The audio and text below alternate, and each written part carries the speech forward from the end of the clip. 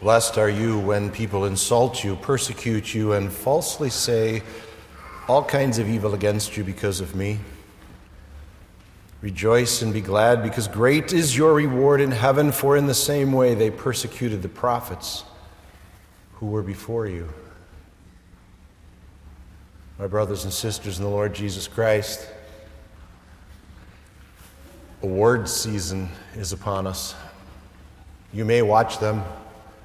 I once did many years ago out of interest of a lot of different things, but have no real interest in it now personally, and I recognize, as many of you do as well, that anything of importance that may happen at one of these festivities, who actually won, what they had to say, is going to be out there.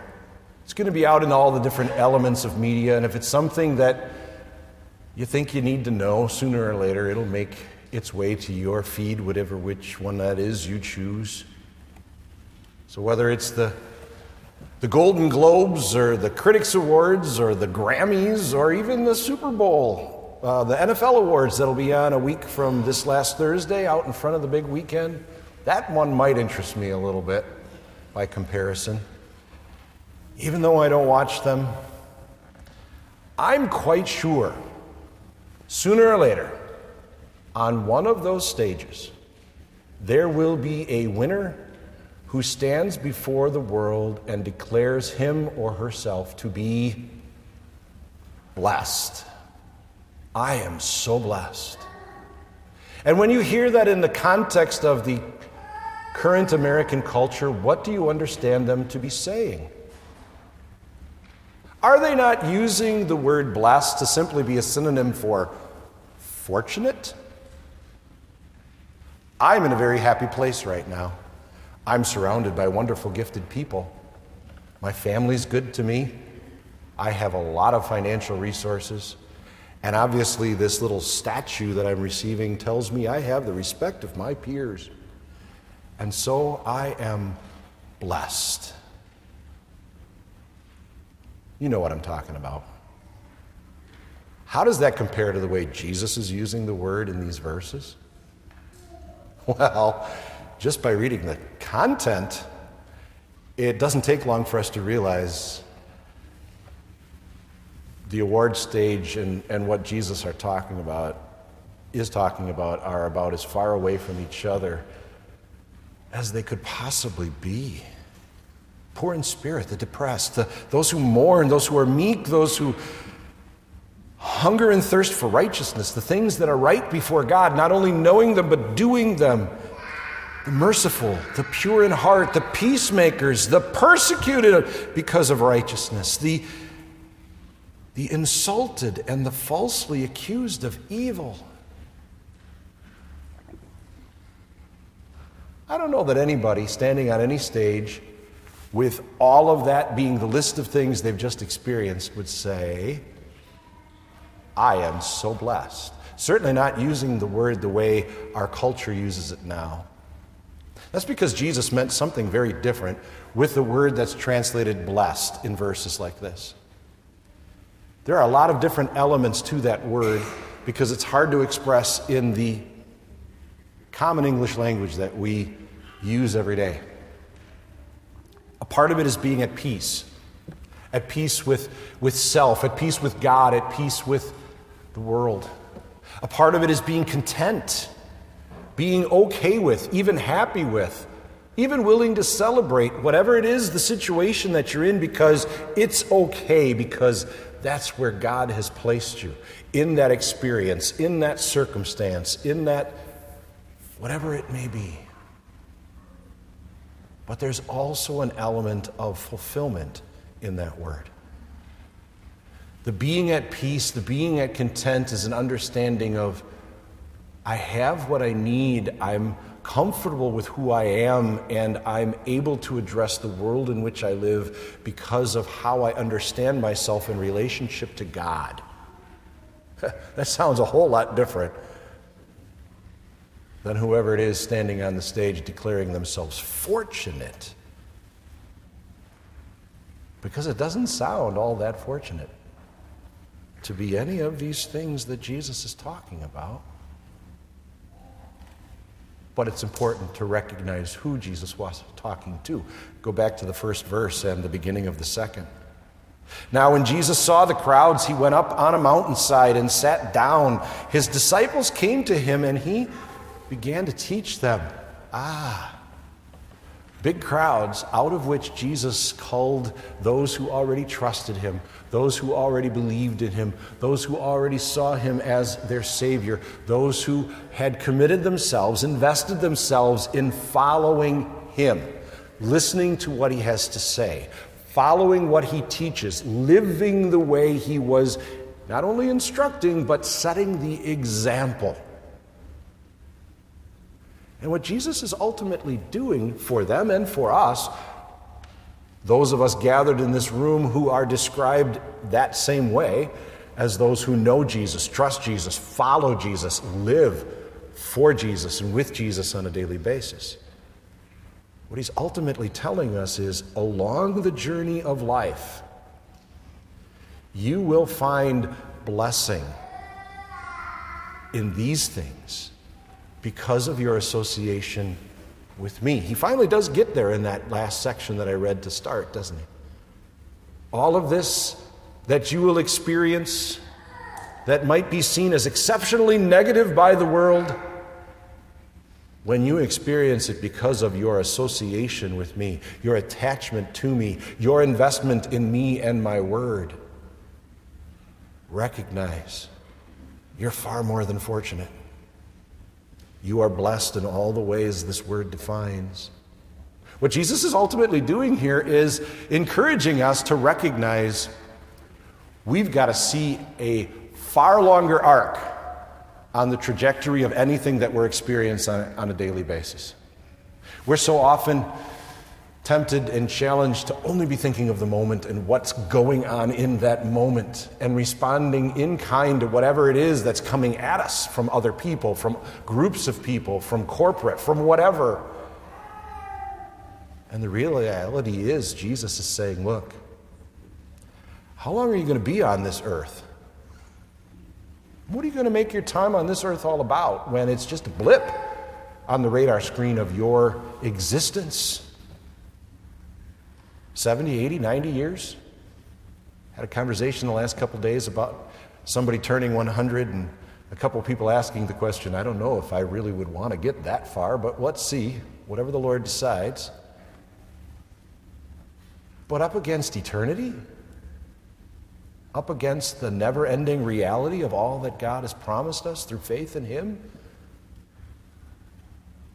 he asks us to kind of take a step back and take a look at what he's telling us here and think through the reasons why he says it is what it is, which is so countercultural, counterintuitive to human beings and the way we live our lives. The poor in spirit, the troubled and the distressed, even to the point of depression. Those who believe, those who trust in the forgiveness of their God, those who trust in the promises of something better in eternity. That blessing is the reality that they know, even in the depths of their darkest moments, they are part of the kingdom of God. They belong to his family. There's a place he is preparing for them. Those who mourn, especially those who mourn those that have died in the faith, that have been brought already to the eternal life that we all long for and yearn for as it's promised to us. We know where they are. We understand. We have comfort and consolation in the promises of God like no one else. Absolutely, that is a blessing. And then he goes there, doesn't he? The meek. The world would tell us the meek get nothing, or they get the crumbs that are coming their way because it's really what they deserve. You got to stand up for yourself. You got to claim your rights. You got to make your move. You've got to do your thing. That doesn't sound meek. And it's easy to see why anybody that would be reading Jesus' words without a believing heart, without a scriptural perspective would say, this is loser stuff. Meek? I'm not going to be meek.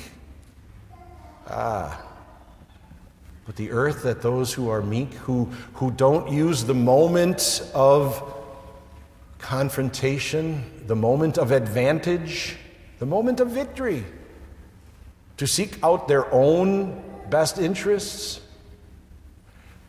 They don't do that because they recognize the new heaven and the new earth, the eternal existence that will be made out of all the remnants and the purified elements of what have made this world what it is. They will inherit that earth, and it will be glorious and beyond their imagination. Blessed are those who hunger and thirst for righteousness, who set themselves about day by day in everything they do, thinking through, how does this please God? How will this glorify God? How will this advance the kingdom? How will this impact other souls, especially those that do not yet know Christ and his forgiveness and his love? How can I do the right thing right here that matches, or at least goes some distance to demonstrating my desire to match the perfection, the righteousness that Jesus has given me as a gift, that he's earned for me through his living and dying for me, and has now invited me to live that righteousness myself. When I'm hungering and thirsting for it, there's only one place I can go to get better at it, and that's the Word itself. The Word and the sacraments, communion with Jesus, fellowship with Jesus, meditation on that Word. And when I turn there in that hunger and thirsting, I will always be filled. And mercy? Mercy is only a true reality, an expression of selflessness when it is offered by someone who clearly understands the mercy of God shown to them. How not a single one of us is deserving of that mercy and that grace of God. And yet he's turned it our direction anyway, in full, giving us heaven, giving us life, giving us perspective and identity now as members of his family, his eternal kingdom. And so we are empowered in the worst of the moments coming our direction to show mercy to the person that's perpetrating that moment on us, especially. Again, the world would say, oh, not a chance. Push back as hard as you can. Give as it's given to you. Do what you need to do to even potentially survive. But Jesus tells us, be merciful, because you will also be shown mercy eternally. He's focusing you on that moment when you stand in judgment after your last breath, or on Judgment Day if that comes first. You can show mercy. You can be blessed in that mercy. You can demonstrate in this life by the way you show that mercy that you understand that you will be shown mercy in that most important moment of mercy. And maybe that makes you pure in heart. I'm not pure in heart. I wouldn't claim that by any stretch of the imagination.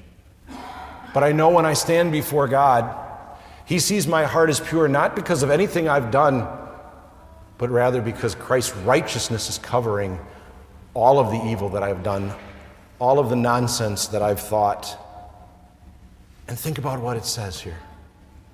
When you pursue the purity of heart that the Scriptures define, it's an expression, it's an extension of your faith and trust in God, that there will be a moment someday down the road where you will see him face to face. He will wipe those tears from your eyes. He will embrace you and welcome you into his presence. You will see him face to face. If you've got that on your mind, in your heart, as part of your perspective, you can demonstrate a pureness the world cannot measure or understand, but definitely appreciate, because it'll make you a peacemaker.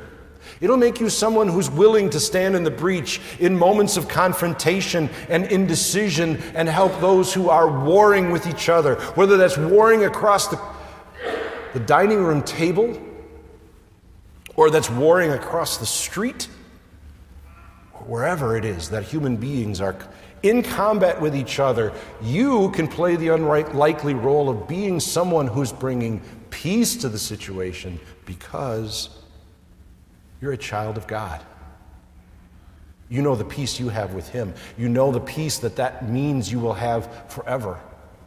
And then you have a foundation to offer peace to those around you. But have the expectation that all of this effort is going to go a different direction than the world would like it to go. Blessed are those who are persecuted because of righteousness. You know, sitting in this pew, you know, preparing to receive the sacrament, you know, through your confession and absolution from earlier in the service, you know what it means in your daily life to live for God, to refuse to do something you know isn't pleasing to God, to speak to others about the things that they do or that you do together that you shouldn't be doing, that are not God's will, and you know what that response will be. It's almost a 50-50 proposition, isn't it? Even amongst fellow believers. Will they agree? Will they confess with me? Will they acknowledge and repent with me? Or will they challenge me? Will they ridicule me? Will they persecute me because of righteousness? Because of my desire to want to live the way God has called me to live? And yet there's blessing here. Jesus tells you it's okay when you're persecuted because of righteousness, because heaven awaits you. The experience of that persecution has its limit. It cannot reach beyond this life to the next life, and the next life is eternal. And so he finally brings it full circle. And when any non-Christian, any unbeliever reads these words, they've got to say, "You've got to be kidding me, Jesus. You think this sells? Blessed are you when people insult you, persecute you, and falsely say all kinds of evil against you because of me." Now he's brought it full circle into a context of what we understand he's been talking about all along. If you know Jesus, if you follow Jesus, if you're willing to call Jesus your teacher, these are going to be realities of your life, but now he's helped you put them into perspective, to package them in your mind and your heart in a way that you understand them as you're experiencing them. And you can rejoice over them. He says you'll rejoice and be glad. Be happy, almost relieved over the fact that you have demonstrated enough faith in the world, enough Christian perspective in your daily life that you have now found yourself in common experience with the whole history of humanity's martyrs and prophets. He points directly to the Old Testament prophets here because he's teaching those who would become the apostles and disciples and evangelists of the New Testament era, every one of them except one giving their life for the gospel in the process. What he's doing is connecting you to all of those people throughout time and place who have belonged to God as believers long before they were ever called Christians. That idea that you also have stood before the world and made it clear that you belong to Jesus. That you're looking forward to the heaven he has promised you. And that changes the way you think and you act in regard to all kinds of things that the world would not act in that way and not understand what Jesus is talking about here. For in the same way they persecuted the prophets who were before you, your reward is in heaven. And Jesus is telling you in so many words, I'm not calling on you or asking you to do anything that I've never asked believers to do throughout time since that very first sin. But I'm also not asking you to do something that I'm not willing to do myself. That's the key to the whole conversation. Look at the life of Jesus. Dissect the life of Jesus. Examine the life of Jesus by this criterion of the blessing that he knows, having come from heaven, the perfection, the wealth, the honor of heaven, the power of him being the divine, eternal being that has worn our human flesh to experience our life. All of this, every last ounce of it, is something he's experienced for the purpose of substituting himself for each and every one of us. You think about the persecution. the inhuman violence perpetrated against him in the last hours of his life. You think about the abandonment that he experienced, even of his own father, in the moments before his death. But you and I can only begin to imagine, as he pursued righteousness every moment of his life, and encouraged and directed others to righteousness, called them out for sin, offering forgiveness as well, doing the work of law and gospel ministry as the eternal God, walking this earth in human flesh as one of us. He experienced all of this, and it didn't change his mind even the slightest about whether this is all blessing, whether this is all good, whether this is all important for us to know and understand and accept through the guiding and empowering of the Holy Spirit. To see as a part of our journey through a life in a world that most days will stink. Most days will have their pain. Most days will have their loss and their sorrow and their challenge, but there will be good days too. And he tells us elsewhere that those good days can become the equal temptation to wander away from God for the moment because of our experiencing them. What he's telling us is, in all things, understand that the journey you are on, Christian, is a journey to blessing, to wholeness, to fulfillment, and to peace. A contentment and satisfaction of what God has chosen for you in this life in any given moment, because he's promised you that he's chosen what is equally perfect and infinitely better, because it is in heaven where none of these things can touch. That will be your eternal experience. Great is your reward. Rejoice and be glad, specifically because your living your faith has made you the target that it made the prophets and the apostles and even Jesus himself. It's part of the process of knowing with certainty that you belong to him, that you trust him, that you live for him, and that you know, and that you accept, and that you pursue a blessed that is really best. Amen. Please stand.